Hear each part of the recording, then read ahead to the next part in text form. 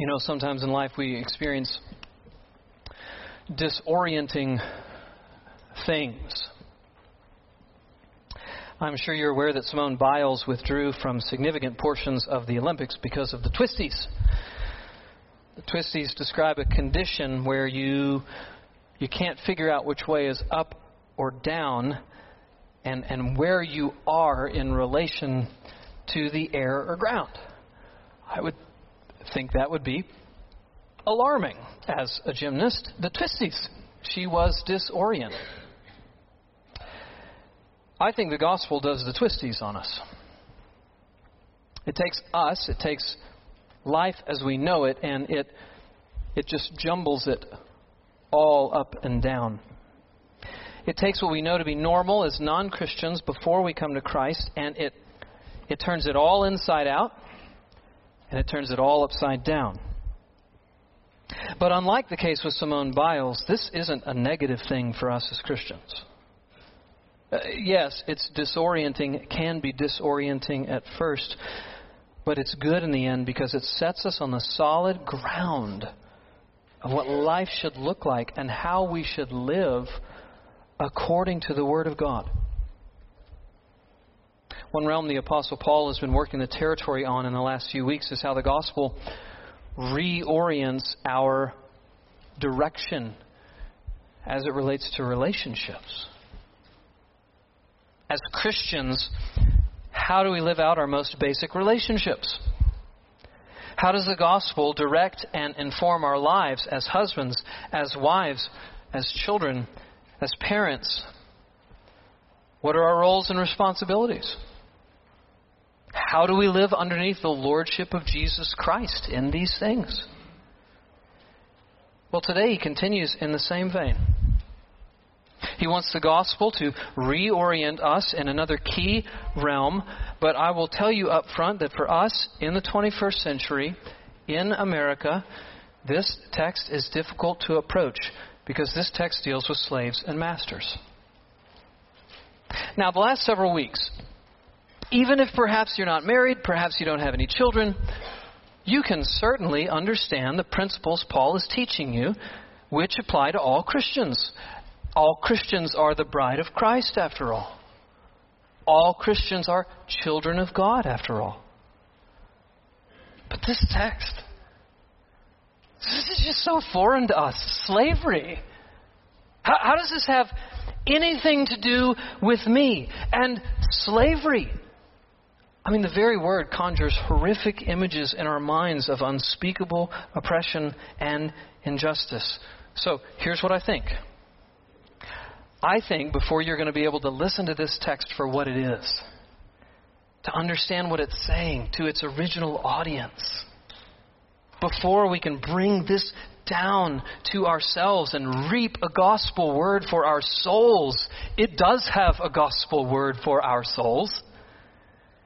We got to do some pre-work, okay? So you kids, if you're about to go back to school, sometimes you have pre-work, and you're like, pre-work? That stinks, man. I understand, but, sometimes you got to do it in order to jump into the school year well. Well, we've got to do some pre-work before we get into this text. So here's what I'd like to do. I'd like to begin by working through the context of this text before we exegete, draw out the content of this text. So turn with me in your Bibles to Ephesians chapter 6, verse 5, and let's read the text. Actually, scratch that. Turn with me to Ephesians chapter 5, starting verse 22. Ephesians 5:22. Why I'm having you start here is going to be apparent in just a moment. We're going to talk about the theological context of this passage first, and then the cultural context of this passage second. And if you are helped by outlines, you can check out the outline in the bulletin there, and that's going to let you know where we are and where we're going. So, theologically, the first thing you need to know is that this text is not just off on its own, like randomly inserted in Ephesians. This is part of what's known as the household code.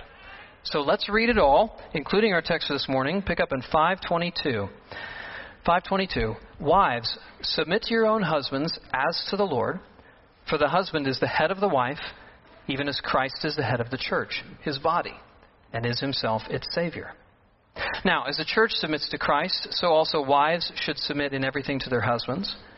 Husbands, love your wives as Christ loved the church and gave himself up for her, that he might sanctify her, having cleansed her by the washing of the water with the word, so that he might present the church to himself in splendor, without spot or wrinkle or any such thing, that she might be holy and without blemish. In the same way, husbands should love their wives as their own bodies. He who loves his wife loves himself. For no one ever hated his own flesh, but nourishes and cherishes it, just as Christ does the church, because we are members of his body. Therefore, a man shall leave his father and mother and hold fast to his wife, and the two shall become one flesh. This mystery is profound, and I am saying that it refers to Christ and the church. However, let each one of you love his wife as himself, and let the wife see that she respects her husband. Children, obey your parents in the Lord, for this is right. Honor your father and mother. This is the first commandment with a promise, that it may go well with you and that you may live long in the land. Fathers, do not provoke your children to anger, but bring them up in the discipline and instruction of the Lord. Bondservants, obey your earthly masters with fear and trembling, with a sincere heart, as you would Christ. Not by way of eye service as men pleasers, but as bondservants of Christ, doing the will of God from the heart, rendering service with a good will as to the Lord and not to man, knowing that whatever good anyone does, this he will receive back from the Lord, whether he is a bondservant or free. Masters, do the same to them and stop your threatening, knowing that he who is both their master and yours is in heaven, and that there is no partiality with him. This is all one tight unit, and it's been known for years as the household code.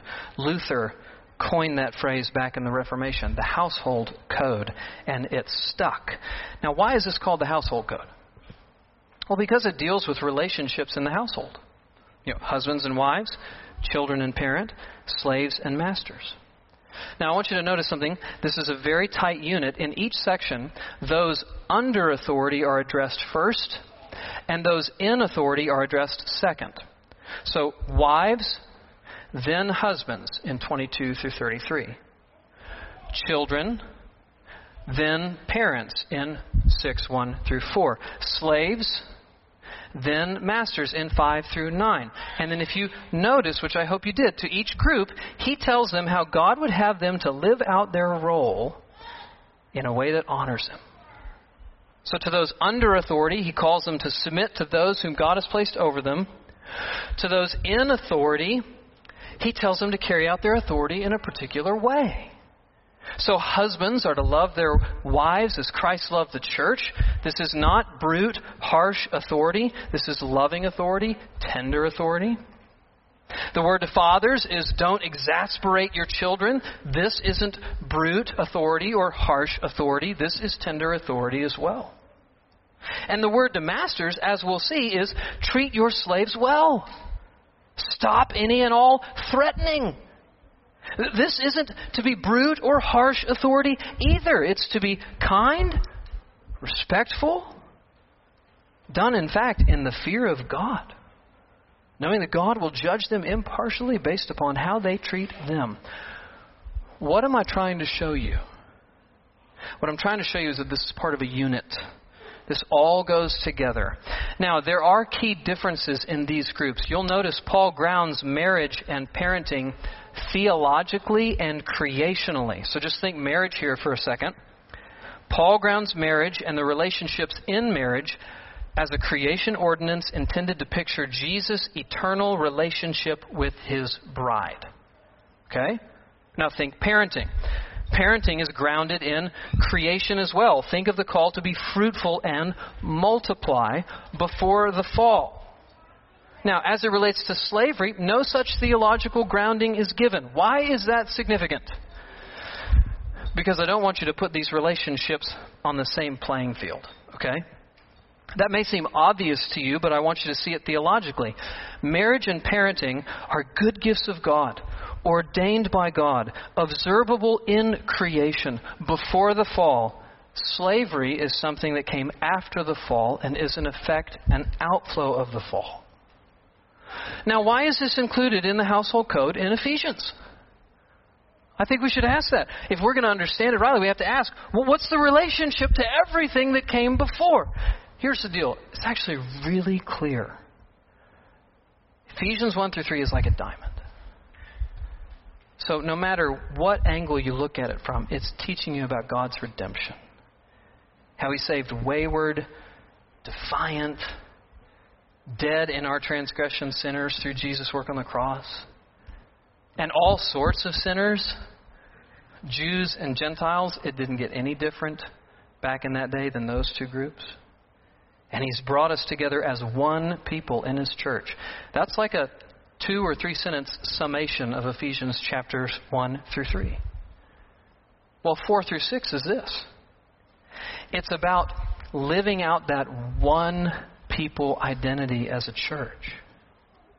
It's about living in unity and harmony. Ephesians 4 headlines the exhortation section. And what's the command there? Walk in a manner worthy of your calling. And then he gives all these interpersonal relational commands with gentleness, humility, and patience. Bearing with one another, eager to maintain the unity of the Spirit and the bond of peace. God's created this one body, and He wants this one body to live as one body in local congregations. Now, the rest of 4 through the bulk of 5 is explicitly directed to the church, and it fleshes out for us how we're to walk in this unity. So don't walk as you used to walk. Walk in the light. Walk in wisdom. Walk in love. Now, after all of that, which is so clearly directed to the church, why in the world does Paul jump onto a different train of thought and address the household in 5:22 through 6:9? Is he like a lab that saw a squirrel? You know, he had a focus and then he thought of, oh yeah. No. Let me just tell you what the connection is. It's actually very simple. Through the gospel, God's created a new society. He's created a new people. He's created His church. And what's the bedrock of that society? It's very simple, and you know it. It's the household. If God wants His church to live in unity and harmony, don't you think relationships in the household have got to know how to live in unity and harmony? Just think of how needed this was in the churches around Ephesus. So you have husbands and wives, you have children and parents, you have slaves and masters who have been saved by the blood of the Lamb. They have been saved out of a pluralistic and pagan background, and they're sitting together in church. They need to know how in the world they're supposed to relate to one another at home. How in the world does the gospel impact how they understand these relationships? How can the church be unified if they're not okay at home? And make no mistake, the Roman culture had answers to these things. The Roman culture had answers as to how these relationships should be structured, organized, viewed, treated. What does God want? That's how all of this fits into the context of Ephesians. Now, the next piece of context that you got to get is the cultural context. So it's just a basic point in hermeneutics, big word of how to study your Bible and understand it. It's just a basic point in hermeneutics that in order to rightly interpret the Scriptures, you got to know something about the author's original context and setting before you can bridge what the author intended for his audience to the application for us today. They have to be in line. So this is particularly important for us right now in this moment, because when you hear the word slavery, I guarantee you all that you think of is America's slavery in the past. So you picture a plantation. You picture race-based slavery and the brutal atrocities with it. That is the picture that is in your mind. You need to know this is different than the slavery in Paul's era. So first of all, you just need to know by way of fact that in Paul's day in the Roman Empire, over a third of the population was enslaved. Okay? Next, you need to be aware of just some distinctives of Roman-era slavery. Here are 5 that one commentator points out, but these 5 aren't unique to this commentator. This is largely agreed upon in academic circles. Number 1, Unlike slavery in the U.S., racial factors played no role. So Roman slaves were from every race of people in the Mediterranean region and involved people from every single country. So common sources of slaves were prisoners of war, abandoned infants. Those indebted sometimes sold themselves into slavery, and some became slaves because they were captured by slave traders. 2, many slaves could reasonably be expected to receive emancipation in their lifetime. So again, unlike slavery in the U.S., no emancipation. There was a real possibility in this context. This makes sense of Paul's words in 1 Corinthians 7:21. He says, if you can gain your freedom, speaking to a slave, he says, avail yourself of that opportunity. 3, many slaves worked in a variety of specialized, responsible positions. So slaves did not merely serve as agricultural or domestic workers. Slaves were doctors, they were teachers, they were writers, accountants, agents, bailiffs, overseers, secretaries, and sea captains. 4, many slaves received education and training in special skills. And 5, free slaves often became Roman citizens and developed a client relationship with their former masters. Now, I don't share all of those to present slavery in Paul's context through rose-colored glasses as though it was just a wonderful and beautiful thing. It was still slavery. There were still horrific atrocities in this setting too. But the reality is you just need to know how different it was from what comes to your mind. Race-based slavery in the U.S.'s history. It's not like that, okay? Now, I also realize that you may have questions running through your mind. Maybe one of them is, why does Paul even speak to this? Like, why not just call for its abolishment? I don't have a definitive answer for that, brothers and sisters, but let me say 2 things. Number 1, embedded in the very heartbeat of Scripture are the principles that set the stage for the abolition of slavery. 2, having said 1, it also has to be said that's just not Paul's focus. Paul isn't calling for an overthrow of this institution. Instead, under the inspiration and authority of the Spirit, his focus is on how those in this state should carry themselves in a way that honors and glorifies God. So let's focus ourselves on that so that we can understand and benefit from this Scripture. So I want you to read 6:5-9 with me again. 6:5-9. Here's our text. Bondservants, obey your earthly masters with fear and trembling, with a sincere heart as you would Christ. Not by way of eye service as people pleasers, but as bondservants of Christ, doing the will of God from the heart, rendering service with a good will as to the Lord and not to man, knowing that whatever good anyone does, this he will receive back from the Lord, whether he is a bondservant or is free. Masters, do the same to them and stop your threatening, knowing that he who is both their master and yours is in heaven, and there's no partiality with him. The basic command is given right up front in verse 5. Bondservants, obey your masters. Now, what's so interesting here is that Paul goes on to say, did you notice, as we were reading through this, the frame of reference he fixes in the mind of the bondservant? Did you notice the frame of reference that he fixes in their mind? It's Christ. Obey with a sincere heart as to Christ. Verse 5. Not by way of eye service, but as bondservants of Christ. Verse 6.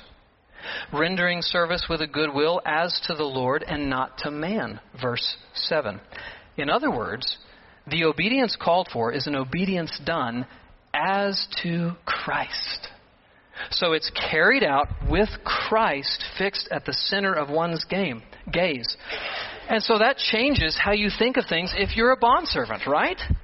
If you carry out your role as a bondservant as you would to Christ, then that changes how you do things.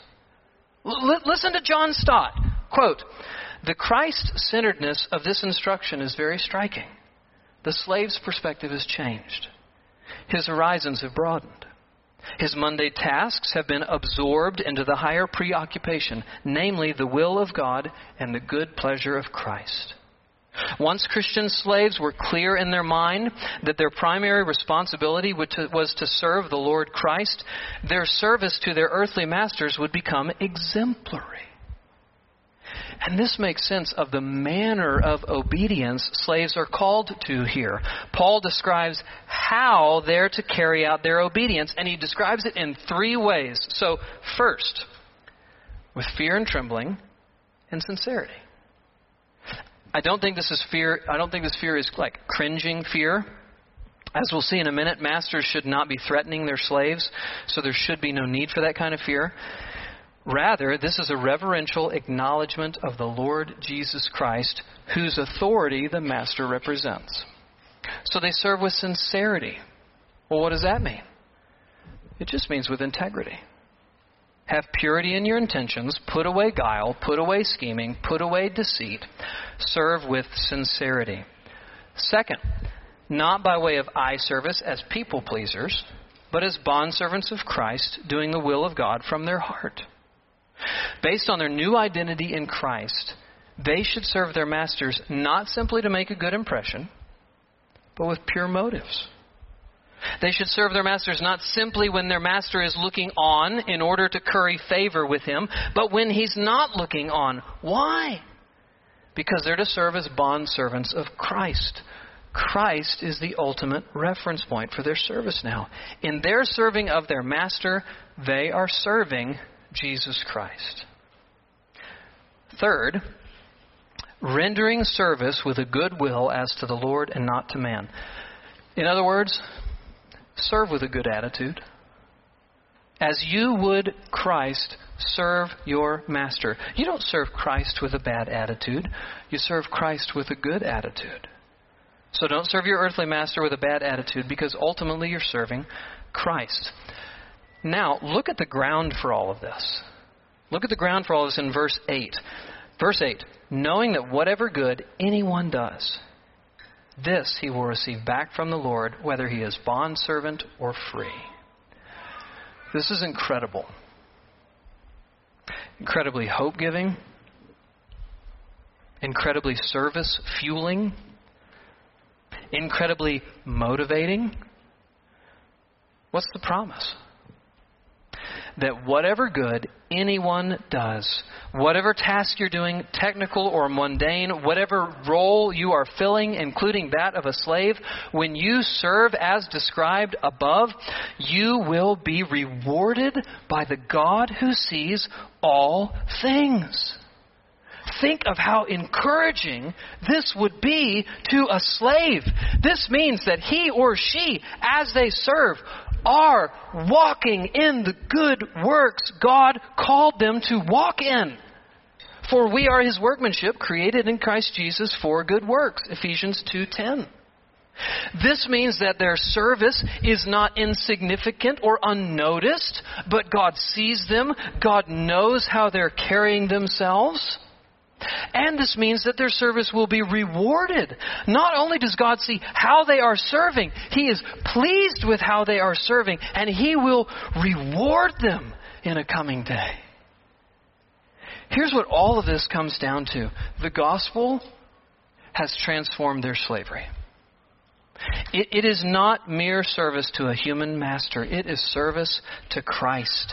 And thus, in this culture where slaves were second-class citizens, do you know what God has done? He has elevated and dignified them. He has lifted up their eyes and he has placed them squarely on him, and he has said, in this role, you ultimately serve me. I am your ultimate master, and I see and I will reward you. So now, having dignified and oriented slaves, he goes on to orient masters on how they're to treat their slaves. Look at verse 9. Masters, do the same to them and stop your threatening, knowing that he who is both their master and yours is in heaven, and that there is no partiality with him. So that first phrase is just a bit confusing. Masters, do the same to them. What does that mean? Well, it means that just as the slave is to carry out his role in view of Christ, so too the master is to carry out his role in view of Christ. So the slave understands that he's to serve his master as he would serve Christ, and the master understands that he's to treat his slave as Christ would have him treat them. So what does that mean? In brief, it means that he must treat his slaves well. It means masters must treat their slaves with dignity as God's image bearers. Stop your threatening. Treat them well. And just as the slave is encouraged by the prospect of future reward, so too the master is warned by the prospect of future judgment. To the slave, the Lord says, if you serve well, I will reward you. And to the master, the Lord says, if you treat your servant badly, I will judge you. And God is no respecter of persons. In the eyes of Roman law and culture, masters are elevated above slaves, and they're pretty much able to treat their slaves however they want to. But in the eyes of the law of God, slaves and masters are on equal footing. Both sinners saved by grace, both ultimately slaves of Christ. And God demands that masters treat their servants in a way consistent with that reality. They cannot rule them however they see fit. They must treat them well. Now, here's what I want to do. Hopefully, you've got a sense of the context of this passage and the content of this passage. So what I want to do is I just want to take a moment, I want to step back, and I want to apply this to our context. And I've got several thoughts for you this morning. First of all, brothers and sisters, do you see how radically countercultural the gospel is? So, first of all, think about the household code. So not just slaves, but women and children. The gospel is radically countercultural. Do you know how Roman culture treated all of these categories of people? Women, children, slaves, property. Property that the head of the household could pretty much deal with however he wanted to. What does the gospel have to say about that? No way. The gospel dignifies and elevates every single person. Wives, children, slaves, all of them. God's image bearers, worthy of respect, to be treated in a manner consistent with that reality. Totally countercultural in that day. So, let's just think about our day. In our day, who are the people or types of people that the culture doesn't treat with dignity and honor? In our day, who are the people or the types of people that are considered less than in our world? How about the elderly? How do we view and treat the elderly? Well, we view them as not productive anymore, as a burden on society and family, and we shuffle them off to a nursing home in hopes that they don't bother us. How about the unborn? How do we treat and how do we view the unborn? Well, they're not even people, right? They're just a fetus, and so we can discard them if we don't want them. How about people of color? All of us know the terrible history of racism in our country, and racism still exists. Racism sees someone who's different than me as less than me. How about women? In the past, women in our country were treated as far inferior to men. The women's rights movement happened for a reason. But the gospel comes in to all of these categories, and it says, you are all of equal value, dignity, and worth, and you are all to be treated as such. And do you know where this should be the most evident? I think you know. In the church. Listen, we are sinners, and so we can have a tendency to act like the world. So we talk about the big bad culture, and that's fair game, but let's make sure we're being honest with ourselves. Because we can have a tendency to act like the world and look down on certain people. So the guy or gal that doesn't look or smell clean but comes into our worship service in the morning, how do we treat them? So the guy or gal that goes outside to take a smoke break, how do we treat them? So the guy or gal that doesn't look like he's got a penny in the world, how do we treat them? So the guy or gal that's of a different culture, background, expression, dress, whatever it may be, how do we treat them? Most of us have button-down shirts. You're like, no, man, we live in Vermont. I'm wearing like a T-shirt. That's Sunday best. Fair enough. I know what you're saying. But you get what I'm saying. James says, my brothers, show no partiality as you hold the faith of our Lord Jesus Christ, the Lord of glory. For if a man wearing a gold ring and fine clothing comes into your assembly, and a poor man in shabby clothing also comes in, if you pay attention to the one who wears the fine clothing and you say, sit in a good place, while you say to the good man, you stand over there, or you sit here at my feet, have you not made distinctions among yourselves and become judges with evil thoughts? See, the gospel is the ultimate equalizer, and it calls us to act with no partiality with one another. In and through all of our differences, it calls us to act with no partiality. I think it's beautiful how the gospel creates these new relational realities. Isn't that beautiful? It creates these new relational realities. Jews and Gentiles couldn't have been more different, and then they get put together in the same church. In that culture, slaves and masters totally stratified, but that stratified setup, construct is deconstructed when they are in the church and they are equals in the eyes of God.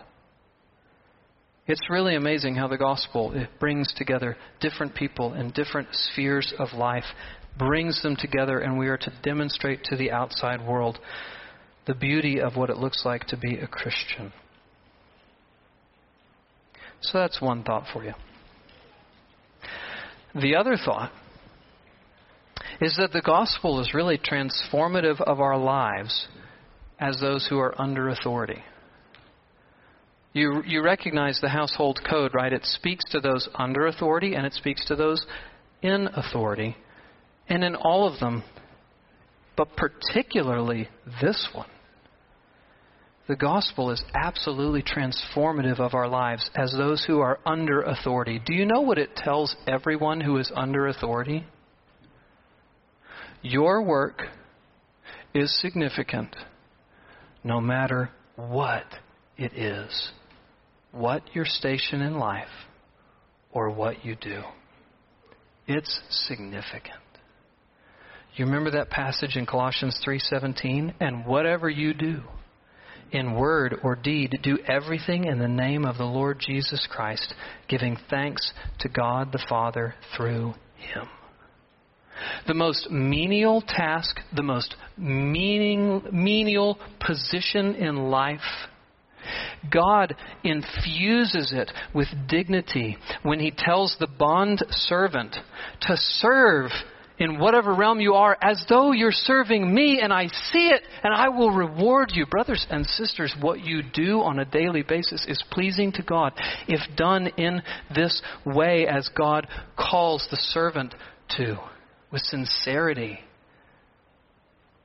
with a good attitude.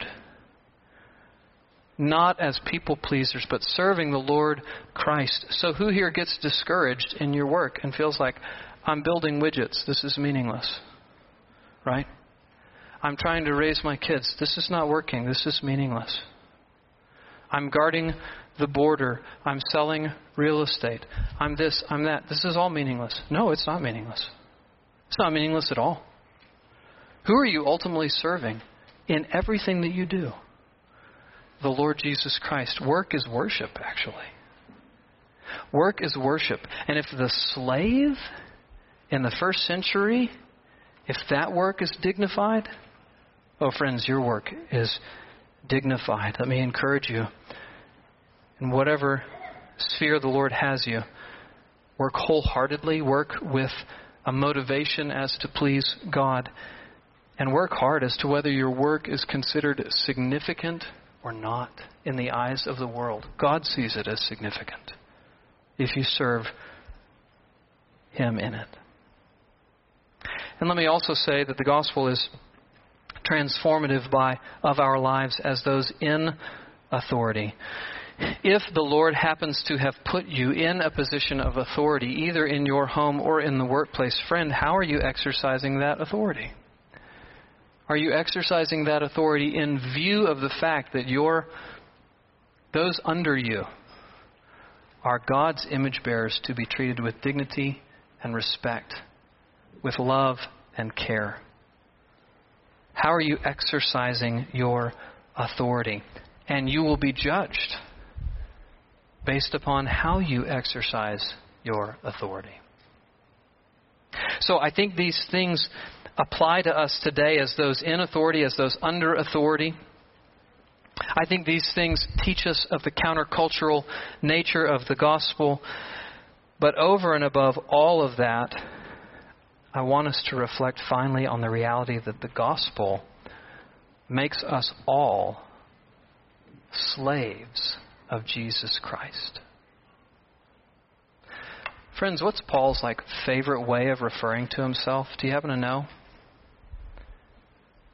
A bondservant of Christ. That means slave. Doulos. Same word here. It's how he refers to himself over and over and over and over in the New Testament. Paul, a bondservant of Christ. Paul, a slave of Christ.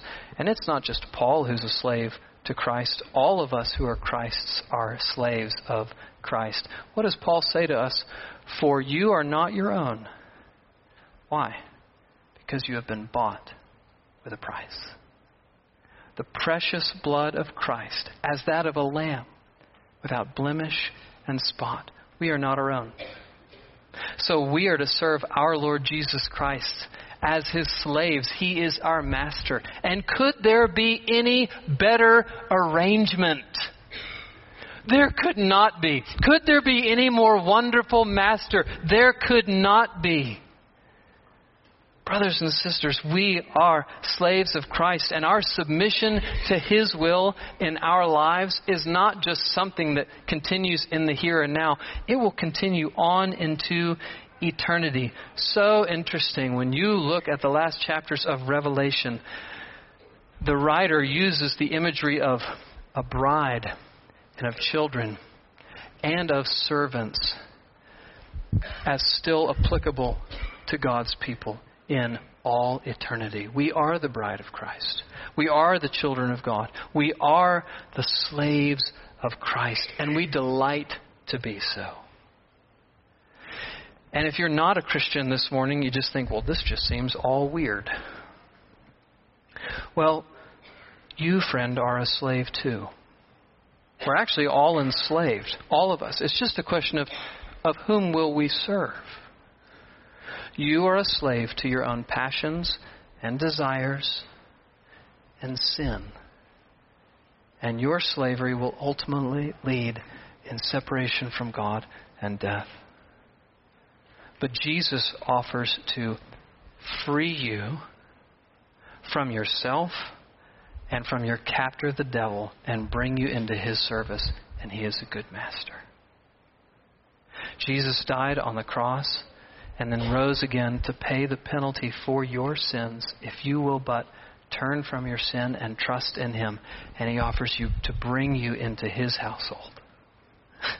He offers to treat you with more dignity and respect and give you more freedom and joy than you can possibly imagine. So I want to invite you this morning to no longer serve yourself and to be a slave to your own sin and desires and the devil, but to be a servant of the Lord Jesus Christ. He continually offers to you to bring you into His service. Praise God for the gospel. Let's pray. Father in heaven, we come before you as people grateful for your work. And we ask you to continue to work in our hearts and lives such that we honor you and please you. We give you all the praise. We give you all the glory. In Jesus' name, amen.